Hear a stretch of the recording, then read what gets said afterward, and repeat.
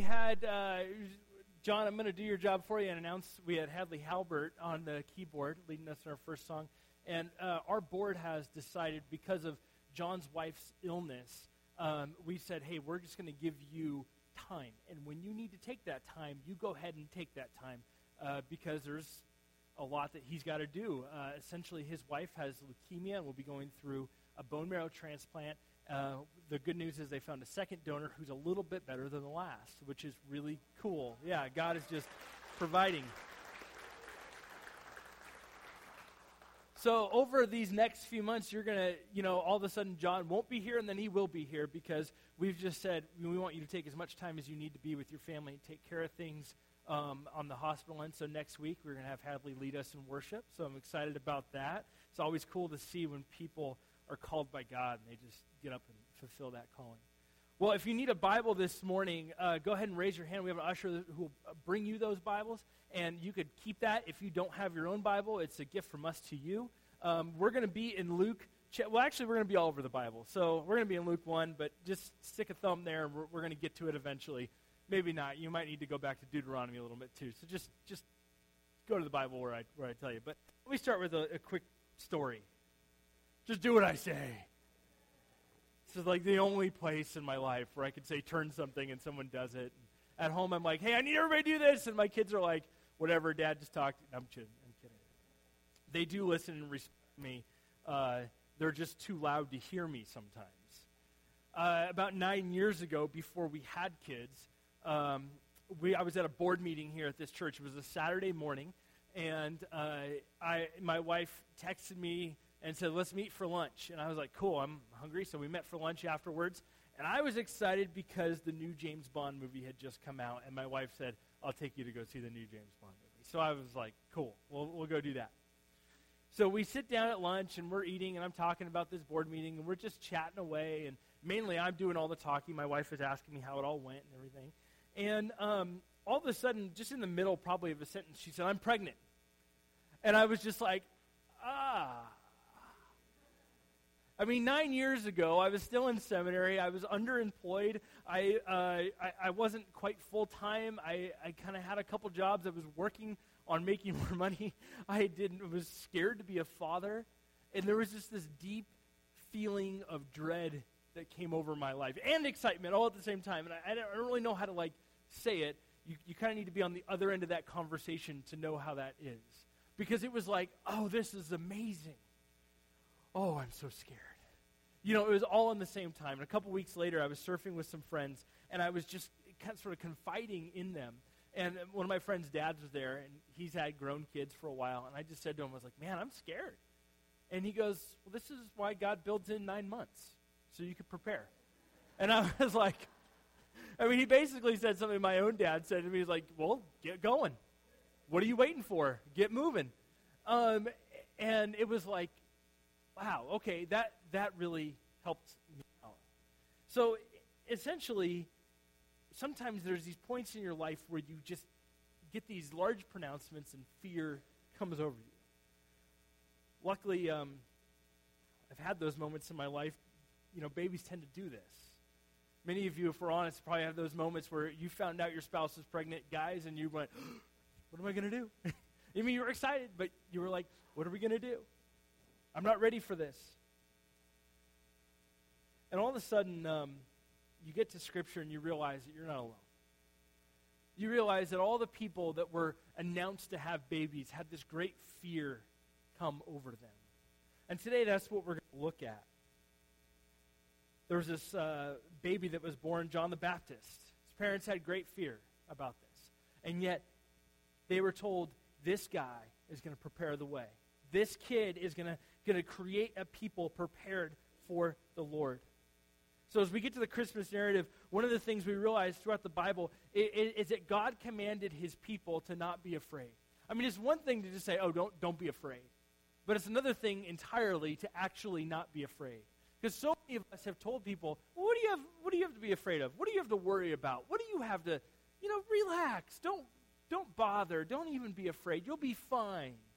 But it's another thing entirely to be on the other side of that situation and to actually be afraid of the unknown, of what you don't know, of what you could lose. So before we get to the birth narrative of Jesus this morning, all through the Old Testament, there's this narrative of not being afraid. And I just wanted to invite you to go with me just on a quick biblical journey. I'm going to just talk a little bit about Deuteronomy for a moment.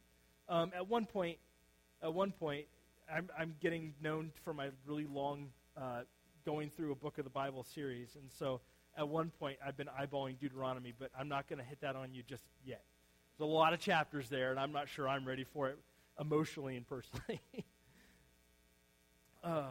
So for nearly 400 years, Israel had been slaves. They had been captive in Egypt.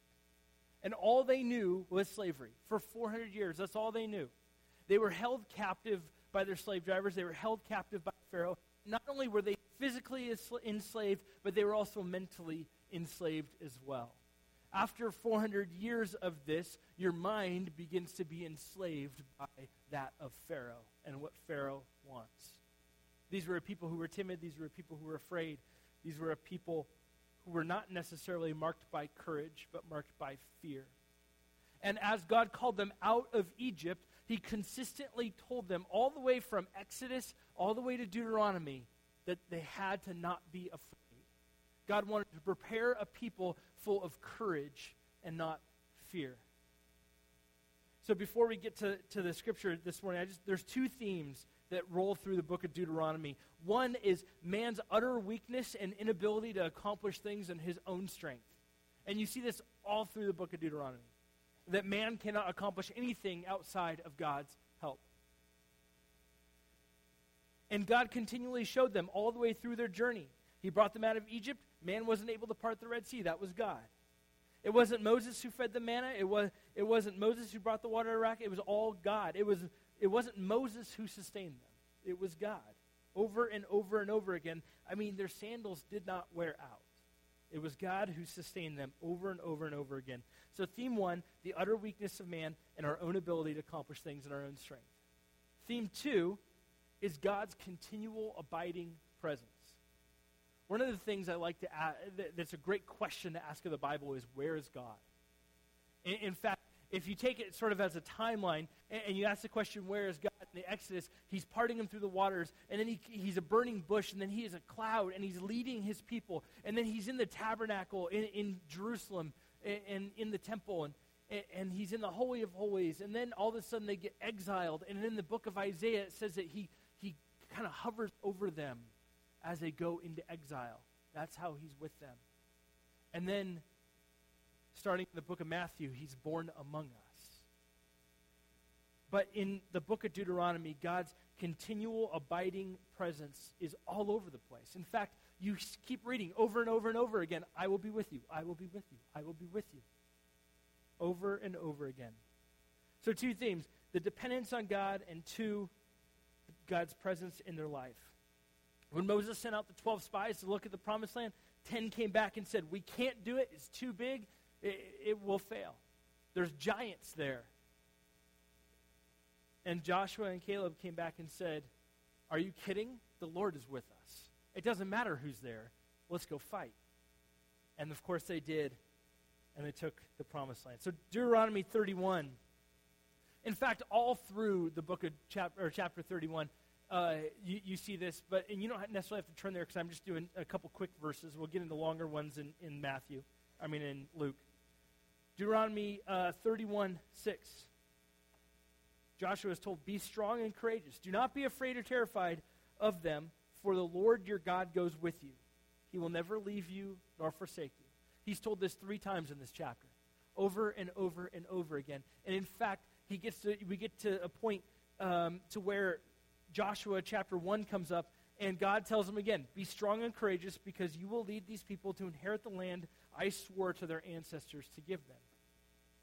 God needs a different kind of people, a different kind of fear-ridden, enslaved people. Somehow this desert experience of 40 years was supposed to transform them into a people who maybe they're afraid, but they acted in courage. That's us, by the way. It's okay to be afraid. It's a human emotion. It's not a sin to be afraid. This is just a basic human emotion that you get. And many social scientists tell us that we get these emotions and it actually saves her life. And that's a good thing. So it's okay to be afraid. Fear happens. The question is, what do you do with it? Do you act in courage, or to use like an old Western movie word, are you a coward? Do you act in courage or in cowardice? Why does God mention this over and over and over and over again, all the way through the Old Testament?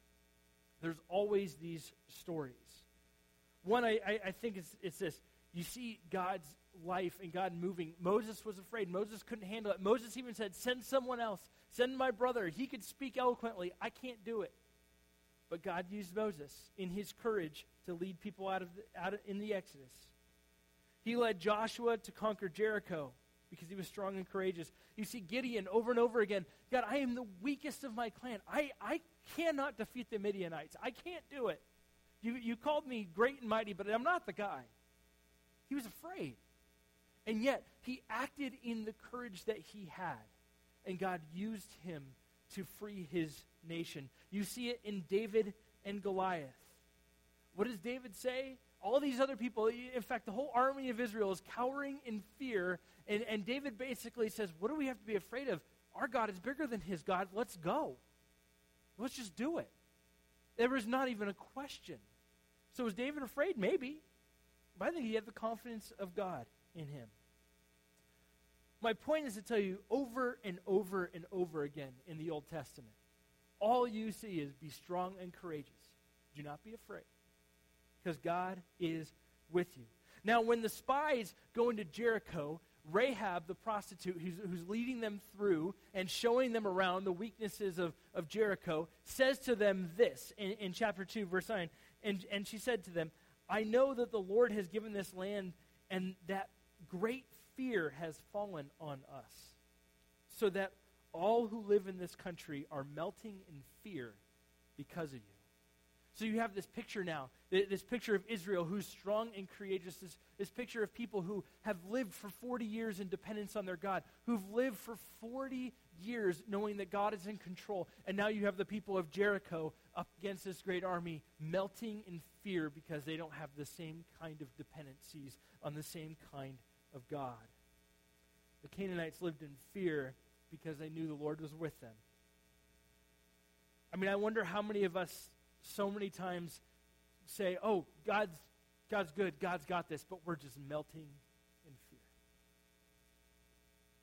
Like I said, the emotion of sin itself is not a sin or anything like that. I love what C.S. Lewis says about this. He says, the act of cowardice is all that matters. The emotion of fear is not a sin in itself. Many of us have fear at times, but it's what we do with it. So with that being said, let's go to Luke chapter 1. Before before Jesus came, John the Baptist had to come. Somebody in the spirit of Elijah to prepare a people for the Lord. So Luke chapter 1, starting in verse 11, we're going to look at verses 11 through 17. Then an angel of the Lord appeared to him, standing on the right side of the altar of incense. When Zacharias saw him, he was startled and gripped with fear. But the angel said to him, do not be afraid, Zechariah. Your prayer has been heard. Your wife Elizabeth will bear you a son, and you will call him John. For he will be a joy and a delight to you. And many will rejoice because of his birth. For he will be great in the sight of the Lord. He will never to take wine or other fermented drink, and he will be filled with the Holy Spirit even before he is born. He will bring back many of the people of Israel to the Lord their God. And he will go before the Lord in the spirit and the power of Elijah to turn the hearts of the parents of their children and the disobedient to the wisdom and the righteous, to make ready a people prepared for the Lord. So Zechariah at this time he's an older gentleman. He's one of the priests, and he was selected by casting lots to go into the temple and to offer the incense and prayers to God. And as he's doing this, an angel shows up and says, guess what? You're going to have a baby. And he's an older guy, and so he just went, what? He didn't believe it. He was afraid. He was gripped with fear, the scripture says. I know that. Because my wife came up to me one time 9 years ago and said, I'm going to have a baby. And I was like, what? You are? And then, 9 months after that, 7 months after our daughter was born, my wife woke me up at 6:30 in the morning and said, "Hey, I got something to tell you." And I said, "What?" She goes, "I'm pregnant again." I said, "You're just being worried. Go back to sleep." That's Lucy. She was. So Zechariah was ministering before God. An angel comes up and tells him what's going to happen. Don't be afraid. Let's keep going real quick because there's all these stories. Jump with me down to verse 26.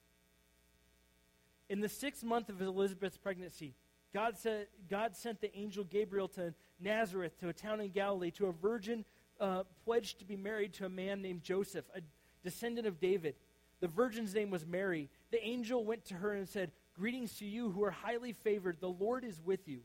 Mary was greatly troubled at his words and wondered what kind of greeting this might be. But the angel said to her, "Do not be afraid, Mary.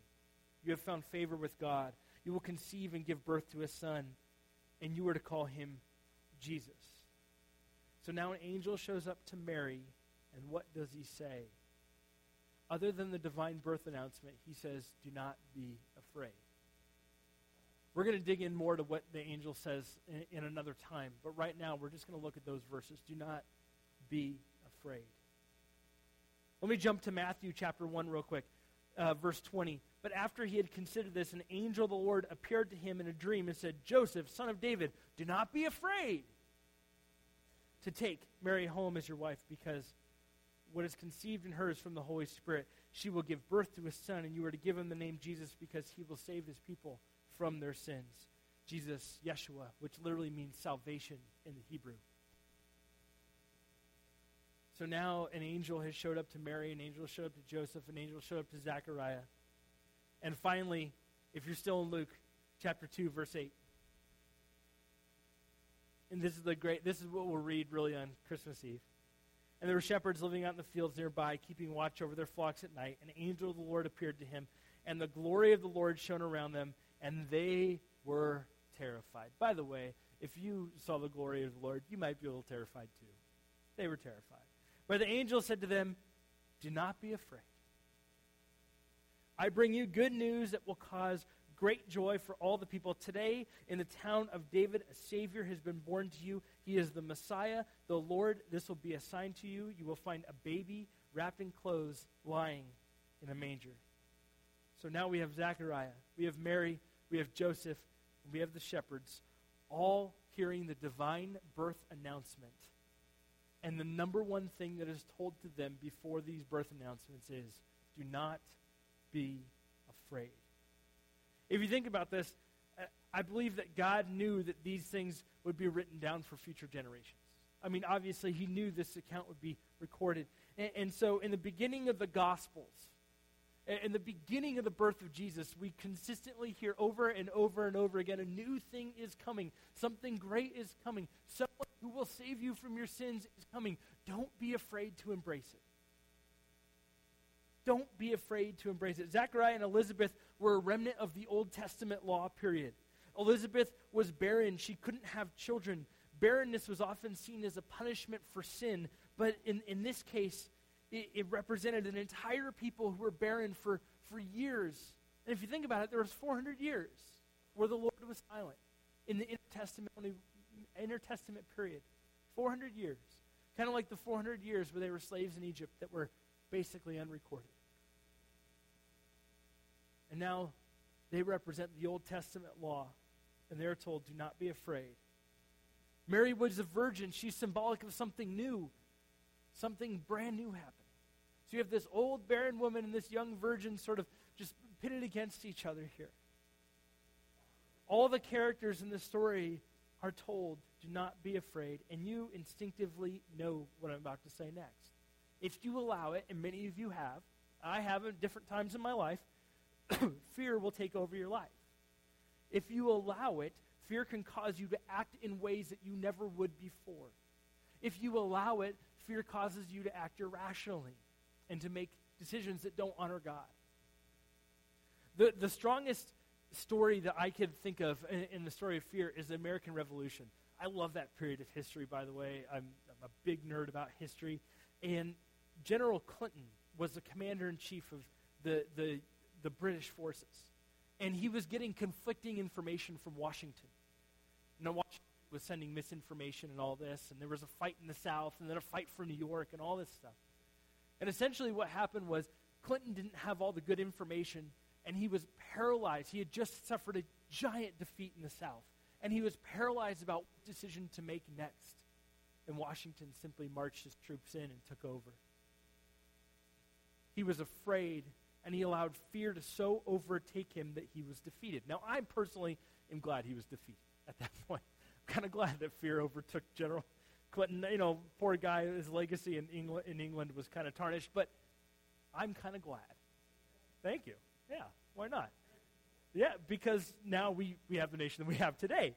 But my point is this. Fear paralyzes you. It paralyzed General Clinton from making a decision in his life. It overtook him. He couldn't handle the decisions that had to be made. And military historians say that if he had just made the right decisions, the country would have, England would have won. They could have absolutely decimated Washington's troops had they just made the right decisions, but he was so fearful that he decided to make no decisions. Have you ever been there? You ever been there in your life? It gets there, and I think that in the gospel accounts of Jesus being born, is saying a new thing is coming. Don't be afraid. God wants to make you new. Don't be afraid. Don't be afraid of losing the old stuff. God wants something new in your life. Don't be afraid. I think the person who really lives this out in the Gospels and in the Bible is the Apostle Paul. I shouldn't say the Gospels because he doesn't really show up in the Gospels. He shows up in his own writings and in the book of Acts. And I think the deal with fear is this. You're usually afraid because you have something to lose. That's usually why we become afraid, is because we're afraid we're going to lose something. We're afraid that maybe we would die, or maybe we'd lose money, or maybe we'd lose standing, or maybe we'd lose status, or maybe we would lose something. And I love Paul's attitude. All through the book of Acts, Paul is this guy who didn't have to survive. He sort of embodied that gospel message right in the very beginning of the Gospels. Do not be afraid. Because when he had Jesus with him, the man just was not afraid. One last scripture this morning, and then we'll begin to wrap it up. Acts chapter 20, verse 24. This is Paul talking here. He says, however, I consider my life worth nothing to me. My only aim is to finish the race and complete the task that the Lord Jesus has given to me. The task of testifying to the good news of God's grace. I want you to think about that scripture for a second. What do you do with a guy like Paul, who simply says in the scripture, I don't have to survive? He's basically saying, kill me, fine. I'll go be with God. Or let me live, great, I got more work to do. What do you do with a person like that? A number of years ago, when I was a youth pastor, I had a parent call me, and they said, Pastor Dave, I don't know what to do. My kid is going crazy. I've taken this away, I've taken this away, I've taken this away, I've taken this away, I've taken this away. Basically, they sit in their room, and they do nothing all day. I don't know what to do. And I said, well, I think what's happened is that you've given them nothing to lose anymore. And all of a sudden, now everything is permissible, right? Now they could just do whatever they want because they got nothing to lose. And the parent went, that's exactly what's going on. And that was just a moment. I didn't have kids yet. That was just I didn't have kids, but I had about 20 teenagers. It was just wisdom from that time. But when you have nothing to lose and you love Jesus, you will act in courage. And you will take that fear and it'll go aside and you'll say, God, I'm sold out to you. When you're sold out to Jesus, then you got nothing to lose. When you say my entire life, when you look at Paul's words here and say, however, I consider my life worth nothing to me, it's nothing to me. My only aim is to finish the race and complete the task the Lord Jesus has given me, the task of testifying the good news. If that's you, then you're basically saying, I don't have to survive. And when you say, I don't have to survive, then what you're doing there is you're saying, I'm not allowing fear to grip me. I'm not allowing the stuff of the world to grip me because my task is to follow Jesus in a deep and a bold way and to not allow fear to define who I am. not allow fear to define the next steps in my life. Because I've got a dependence on God, and God is with me. So what do you do with a guy like Paul? You can't kill him. He'd be happy. He'd be fine with that. You can't let him live, because he's great with that too. He's got lots of work to do. And even from prison in solitude, we know the dude could write letters, right? So what do you do with a guy like that? And I find it interesting that John the Baptist, his mission was to create a people prepared for the Lord.